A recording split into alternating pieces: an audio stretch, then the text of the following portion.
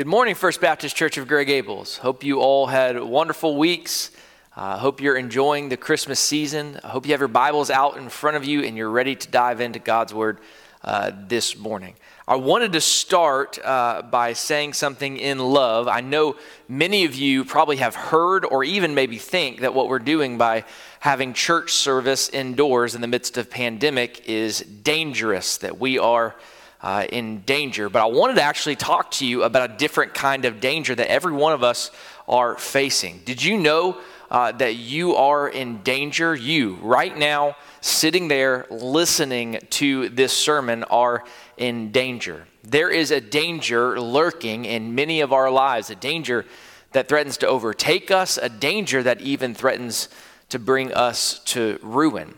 This danger is not something that can be seen, but make no mistake about it, just because it's invisible makes it no less deadly.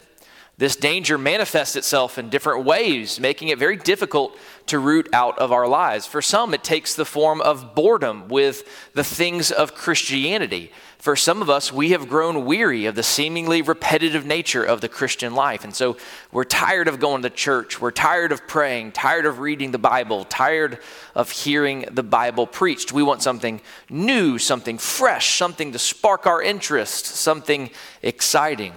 But for some of us, this danger can take a completely different form. Some of us flat out have grown tired of grace.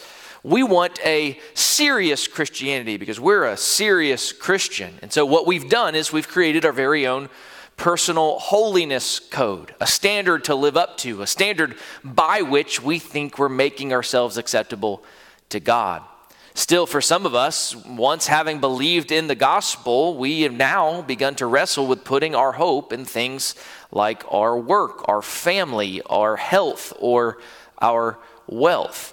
So what is this pervasive, shape-shifting danger that is irking in every one of our lives? Well, the danger is simply this. After once having grasped and cherished our glorious salvation, we have forgotten how amazing our salvation was and is. And in forgetting, we have begun to put our hope and fulfillment in things that will never, ever deliver. And so the question we have to ask this morning is, does the Bible have anything to say about this danger? Does the Bible provide for us a gift of instruction to help protect us this Christmas season from this danger? Well, in fact, our text that we'll be studying this morning not only gives us a gift of instruction for this danger, but also gives us the antidote to help protect us from this danger in this Christmas season. So open your Bibles to 1 Timothy chapter 1. We'll be looking at verses 12 through 17. But before we read that together, I want to give you a little bit of background on the book of 1 Timothy, a little bit of context so we can understand the audience, the author, and the purpose before we dive into this book. And so this first letter to Timothy is written by the Apostle Paul to his faithful disciple, Timothy. Timothy was the pastor of the church of Ephesus, which is located in the modern-day province of Izmir in the western coast of Turkey. Timothy, like you and I, was in danger. Much like the United States, Ephesus in the first century was a pluralistic society. There was no shortage of philosophical or religious attacks on Christianity. There was no shortage of competing ideas of what constituted the quote-unquote good life. And so the fact that Timothy lived and pastored in a setting like this put him in danger. He and other Christians in Ephesus were constantly in danger of wandering away from the faith to look for hope in things that would not save. So what would the Apostle Paul say to his faithful son Timothy so that he would not succumb to the danger of turning away from the gospel? And what would the Apostle Paul say to you and I so that we would not abandon our first hope? Well, let's read now 1 Timothy chapter 1, verses 12 through 17 and see exactly what he has to say. The Apostle Paul says, "And I thank Christ Jesus our Lord, who has enabled me, because he accounted me faithful, putting me into ministry. Although I was formerly a blasphemer, a persecutor, and an insolent man, but I obtained mercy because I did it ignorantly in unbelief. And the grace of our Lord was exceedingly abundant with faith and love which are in Christ Jesus. This is a faithful saying and worthy of all acceptance, that Christ Jesus came into the world to save sinners, of whom I am chief. However, for this reason I obtained mercy, that in me first Jesus Christ might show all long-suffering as a pattern to those who are going to believe on him for everlasting life. Now to the King, eternal, immortal, invisible, to God, who alone is wise, be honor and glory forever and ever.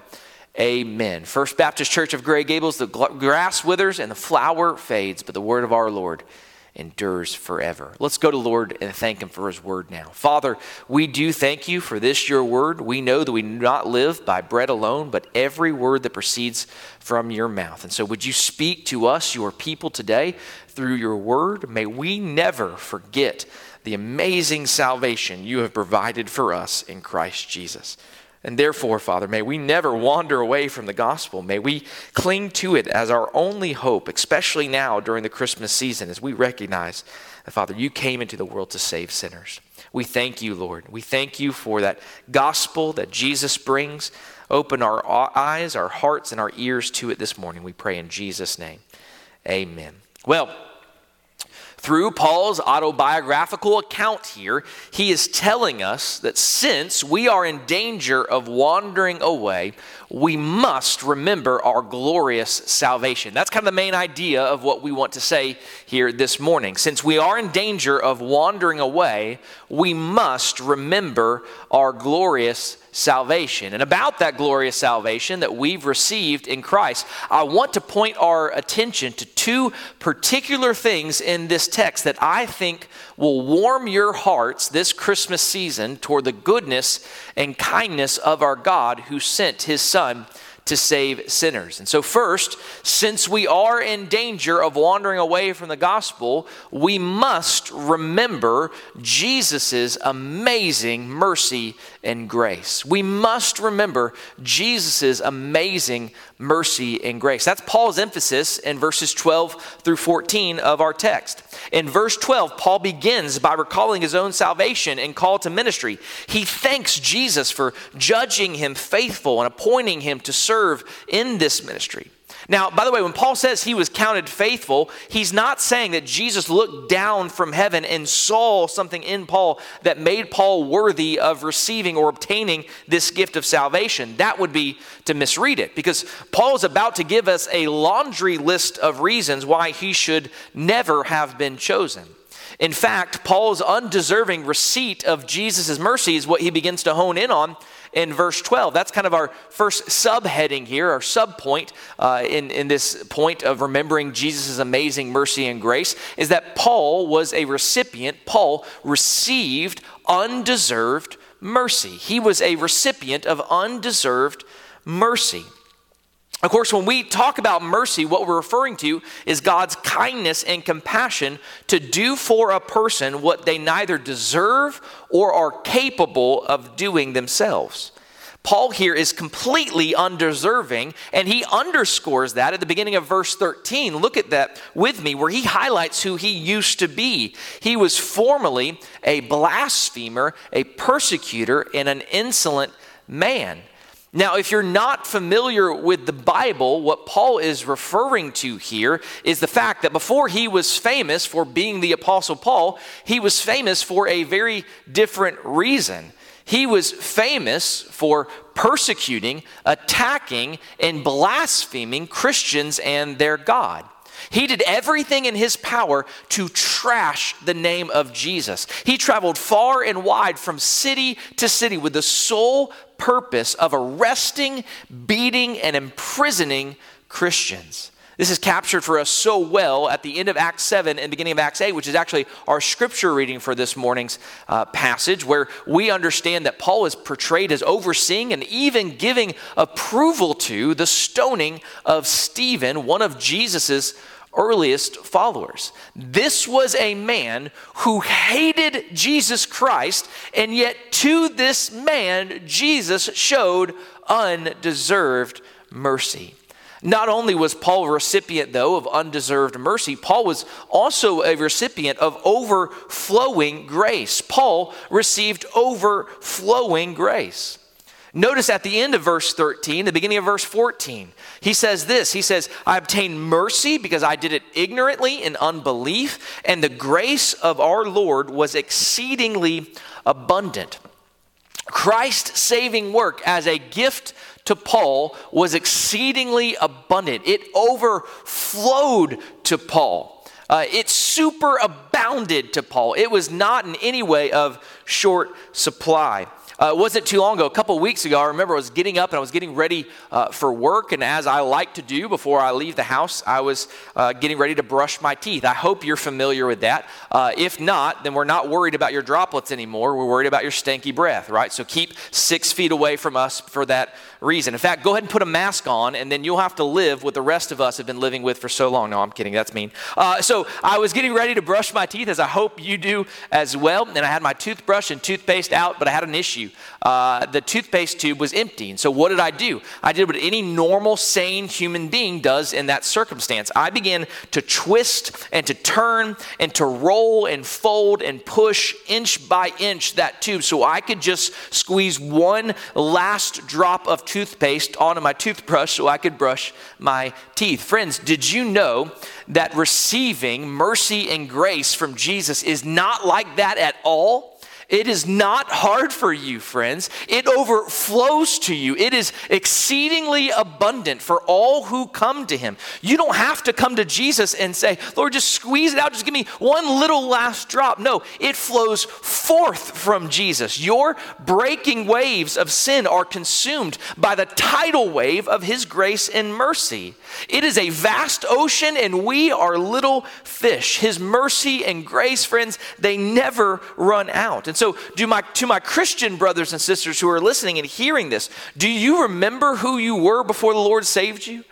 Can I just encourage you to take some time to remember who you were before the Lord showed you undeserved mercy and overflowing grace, not for the purpose of fondly reminiscing on your sins and thinking about how great it was back then, because it wasn't great, but for the purpose of bringing those sins into the light of Jesus' mercy and grace, to begin to see them as they actually are. See, we should recognize that prior to being shown mercy and grace by Jesus and being saved, Paul would have looked at his actions and perceived them as a good thing.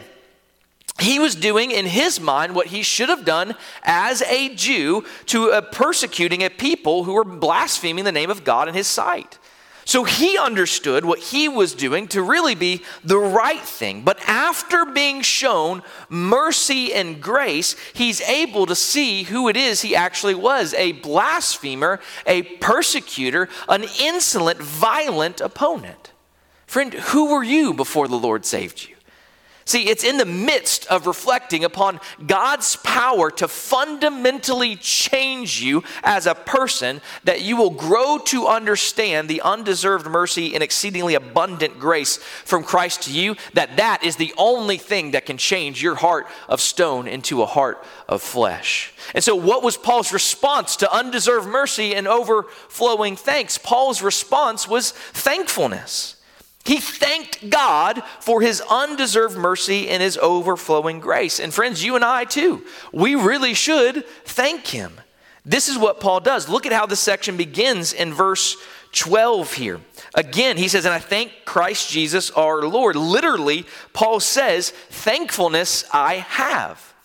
Paul is thankful to Jesus because of the mercy and grace he's shown. It was life-changing. Notice again what he says in verse 13. He says, formerly I was a blasphemer, a persecutor, and an insolent man. As in, I used to be those things, but I'm not those things anymore because I've been shown undeserved mercy and overflowing grace. Now all I want to do is give thanks to God for what he's given to me. Friends, did you know that thankfulness is the natural response to those who have received mercy and grace from God? Can I ask you a couple questions? Would you characterize your interactions to God as being marked by thankfulness? How often do you convey gratitude for what the Lord has done for you?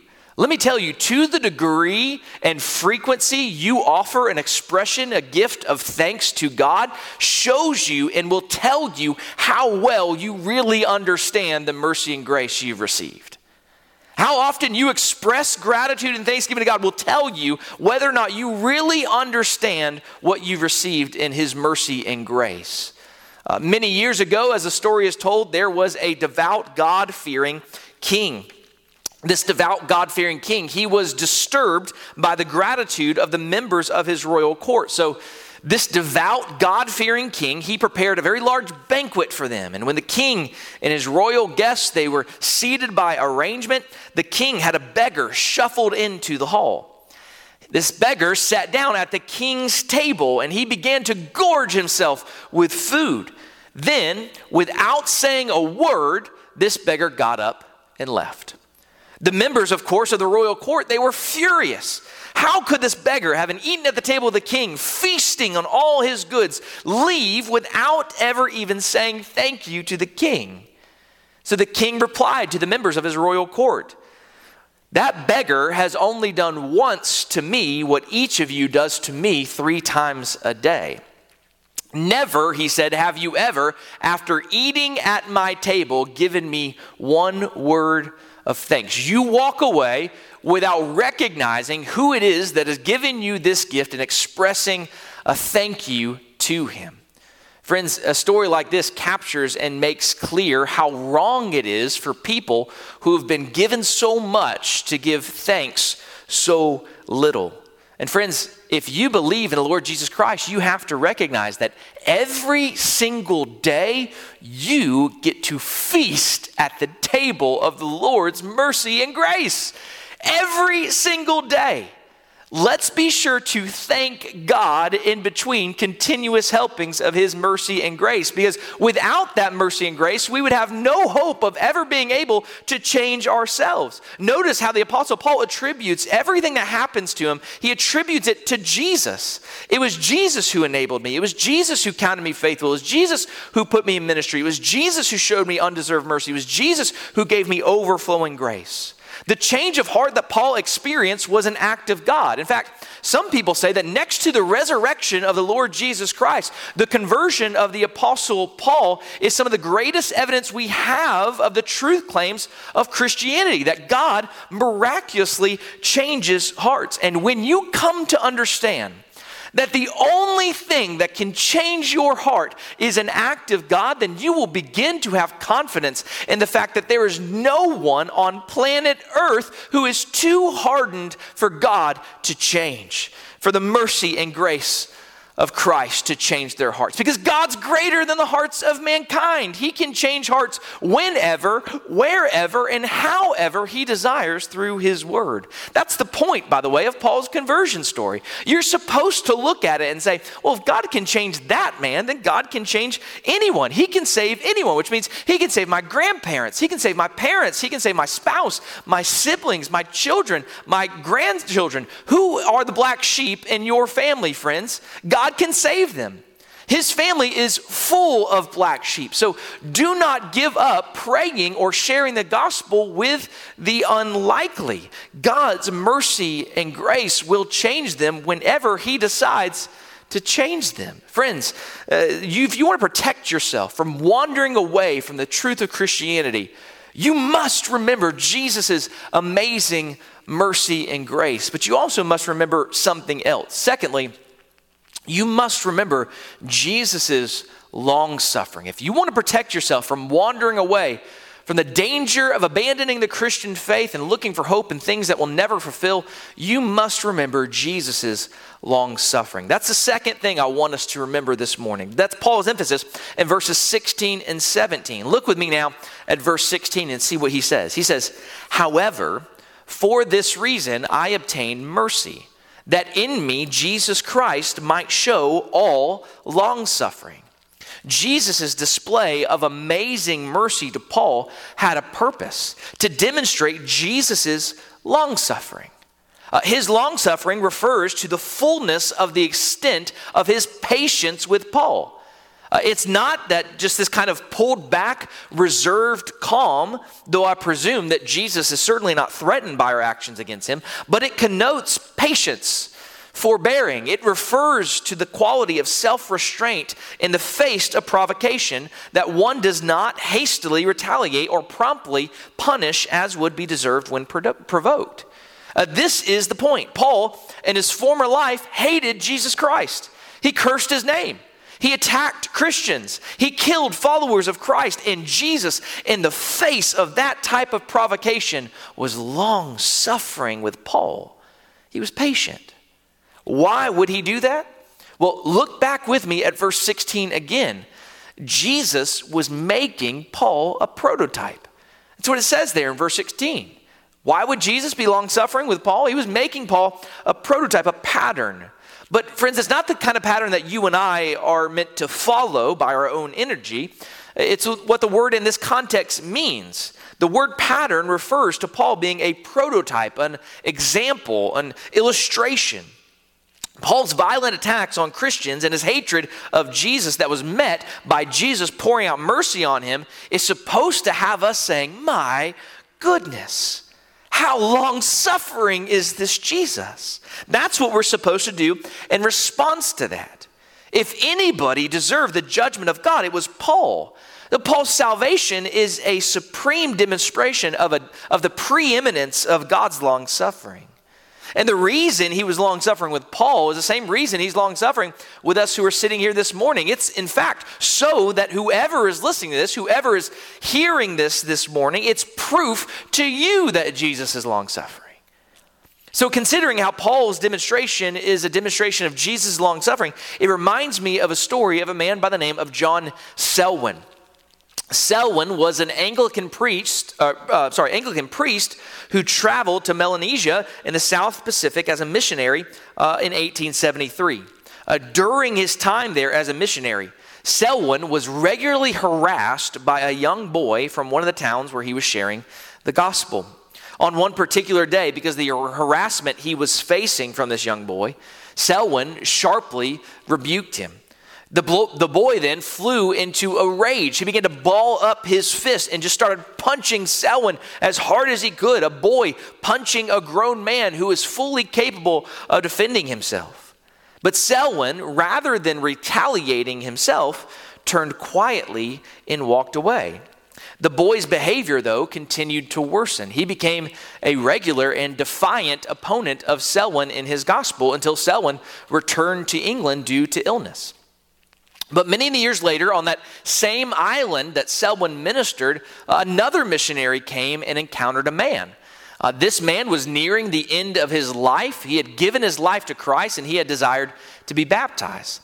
And around that area, specifically on that island, but probably in the areas around, when someone was baptized, they would take the practice of changing their name to demonstrate the change that happened in their life. And so when this man was asked what name he would like to take after his baptism, he told the missionary, I want my new name to be John Selwyn, because he showed me what Christ was like the day I struck him.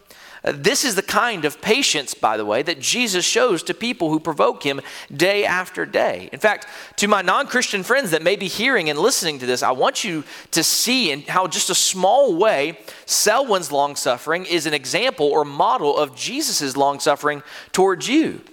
Your sins of selfishness, anger, arrogance, self-righteousness, bitterness, lying, stealing, cheating, they're all actually attacks on him. The Bible is clear, and however much we harm one another, we do things that aren't good, we are ultimately doing those as attacks on his person.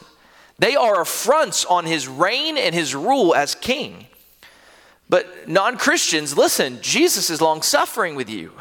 The reason he's long-suffering with you is so that you would recognize how you've sinned against him.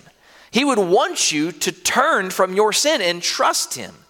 Like that man that attacked John Selwyn, who later came to faith because Selwyn didn't immediately respond in anger when he struck. Though you have sinned against God, he has not immediately shown you his wrath in order to show you his long-suffering. The same long-suffering he showed the Apostle Paul. I don't want you to make this mistake when you hear the testimony about the Apostle Paul, though. You might be tempted to say, well, Paul was a really, really bad guy. I'm not that bad. I don't need that kind of help. Friends, if you're tempted to respond that way, I want you to notice why Paul said he attacked the Christians that he attacked. Look back with me at verse 13. He says, the reason that he was formerly a blasphemer, a persecutor, and an insolent man was because he acted ignorantly in unbelief. Unbelief undergirded Paul's opposition to God. Unbelief undergirded his opposition to God. And according to the Bible, after our first parents, Adam and Eve, sinned against him and were separated from his presence, all people who have ever been born into the world have been born into this state of unbelief. We are by nature children of wrath because of that unbelief. And out of that unbelief, what comes out of it are sins against God. Conscious, willing choices to rebel against God and to not submit to his authority. But praise God, there's good news. God in Christ continues to be long-suffering with us. God in Christ continues to be long-suffering with us. Look at verse 15. Look with me to verse 15. To what God has done to those who are undeserving. He sent his son, Christ Jesus, into the world. And why did he send him into the world? To save sinners. To save those who would attack him. Far better than a chubby man coming down a chimney with a bag of gifts is a gift of a baby lying in a manger. Because you don't need a new iPhone, friend. You need mercy and long suffering from God. Just think about what it is that you actually need this Christmas season. He says in verse 15, this is a faithful saying. This is true. Jesus really did come, born of a virgin. He came and became a man who lived a perfect life, a life you and I should have lived, but a life that none of us have lived. And he was crucified on the cross, bearing the punishment that all of us who are undeserving deserve, so that mercy and long suffering of God would overflow to all who turn from their sins and trust in him. And then he rose 3 days later, proclaiming his victory over sin, death, and hell. The faithful saying is worthy of all acceptance. That doesn't mean, by the way, I believe it actually happened. To be worthy of full acceptance means that you turn from your sin and embrace what Jesus has done for you. You commit to following him, to saying, yes, Lord, I will receive your undeserved mercy and your exceedingly abundant grace. I'm amazed at your long suffering with me because I've lived life in rebellion against you.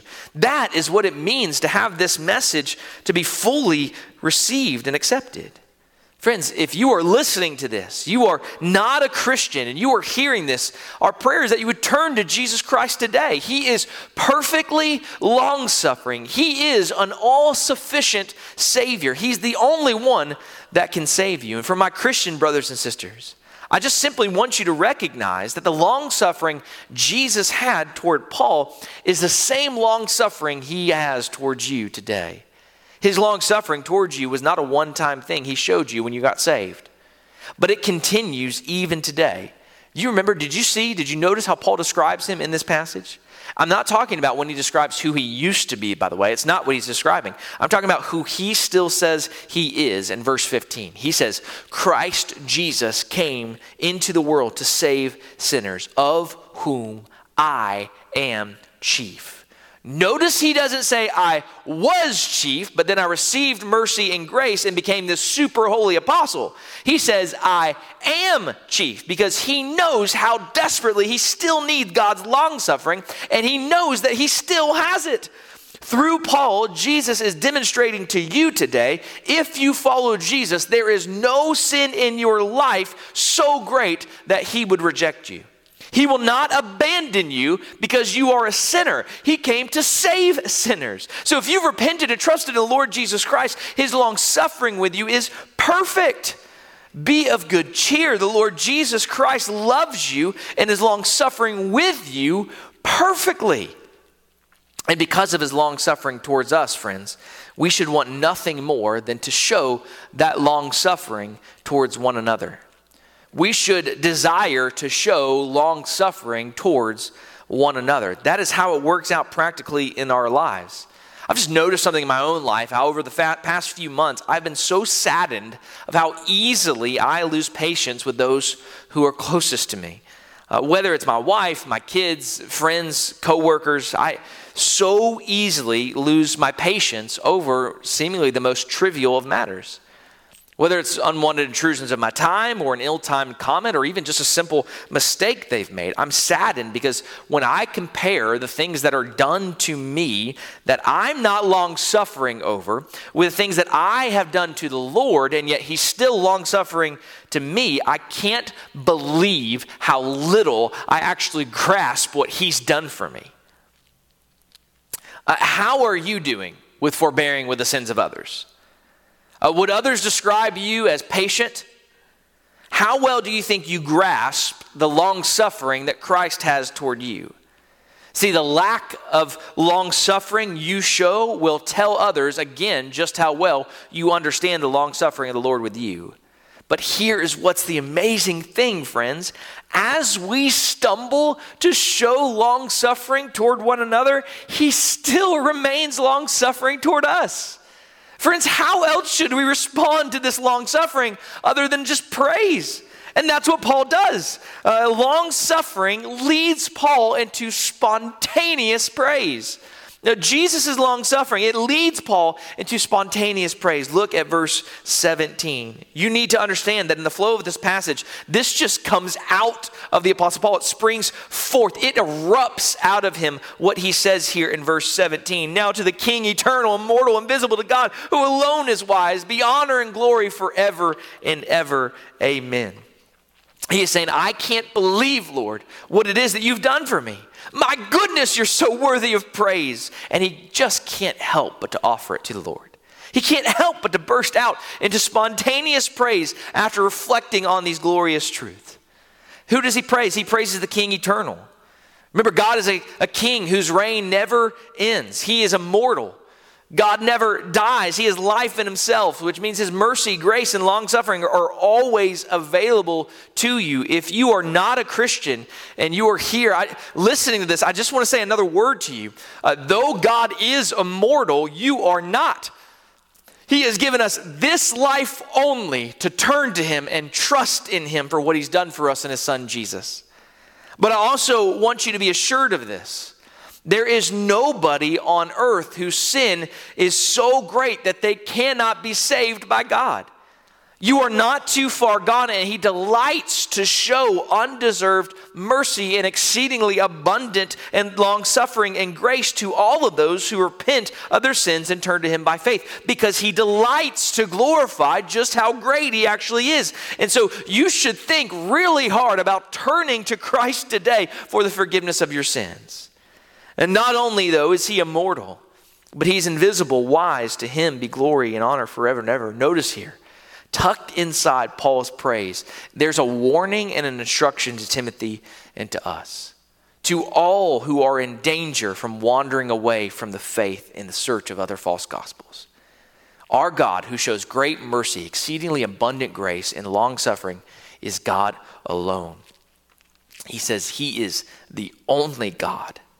Friends, there's no one else who can provide what we need most. There is no one else who can accomplish what he accomplished.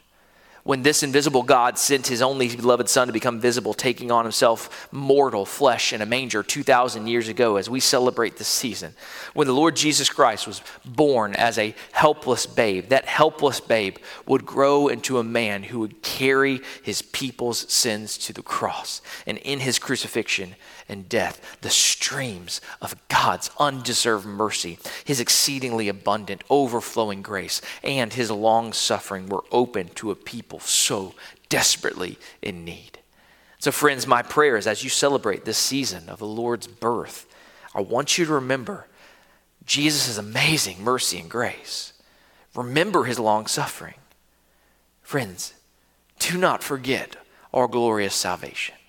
I know we say this all the time here. Remember the gospel. Think on the gospel. Friends, really, it should be what marks our lives as Christians, as we are constantly constantly sharing the gospel with ourselves, because we are, in fact, in danger of forgetting this gospel. And you think, how in the world could we possibly forget it? Friends, we do it all the time. Look at the things we've distracted ourselves with so that we don't have to think about how great we really have it in Christ. How joyous this salvation is, how wonderful it is, what it is that we actually deserve, and what it is that we actually get. Friends, we forget it often, so we must always come back to God and His Word and remember our glorious salvation so that we will not wander away. Praise God for His amazing mercy, His overflowing grace, and His long suffering to us. Let's pray together. Father, we come to your name. Father, in the name of our Savior, Redeemer, our friend, the King of Kings, the Lord Jesus Christ, we come in His name to give you praise and to give you thanks. Thank you, Lord, because we are undeserving of your mercy, yet you have seen fit to show it to us. Thank you for causing your grace to be overflowing to us, exceedingly abundant to us. Help us to appreciate and behold that grace. Thank you, Father, for the long suffering you show us in Jesus. Help us, Father. We desire that these truths would not take root, or that these truths would take root in our hearts, and we would not drift away.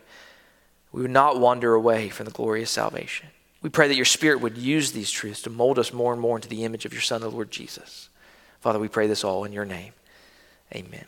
Amen. The invitation is very clear for those of us who are Christians. It's simply, again, as we talked about last week, especially in the Christmas season, do not be distracted from the glorious gifts of God's mercy, grace, and long suffering. Focus on them. Let it be central to your Christmas. And for those who are not Christians hearing this, friends, see the beauty of God's mercy, grace, and long suffering with you. Every breath you take is a reminder of Jesus' long suffering. And so, friends, the call is that today would be the day you'd repent and turn from your sins and trust in the finished work of the Lord Jesus. I'd love to talk with you more about that. If you would love to reach out to me, you can find out how to do that on our website. Send me an email. We'd love to sit down and talk with you and tell you just how you can experience the grace and mercy of the Lord Jesus Christ today. I love you, church family. I hope you, again, have a wonderful, restful, joyous celebration this week and the next. And God bless you.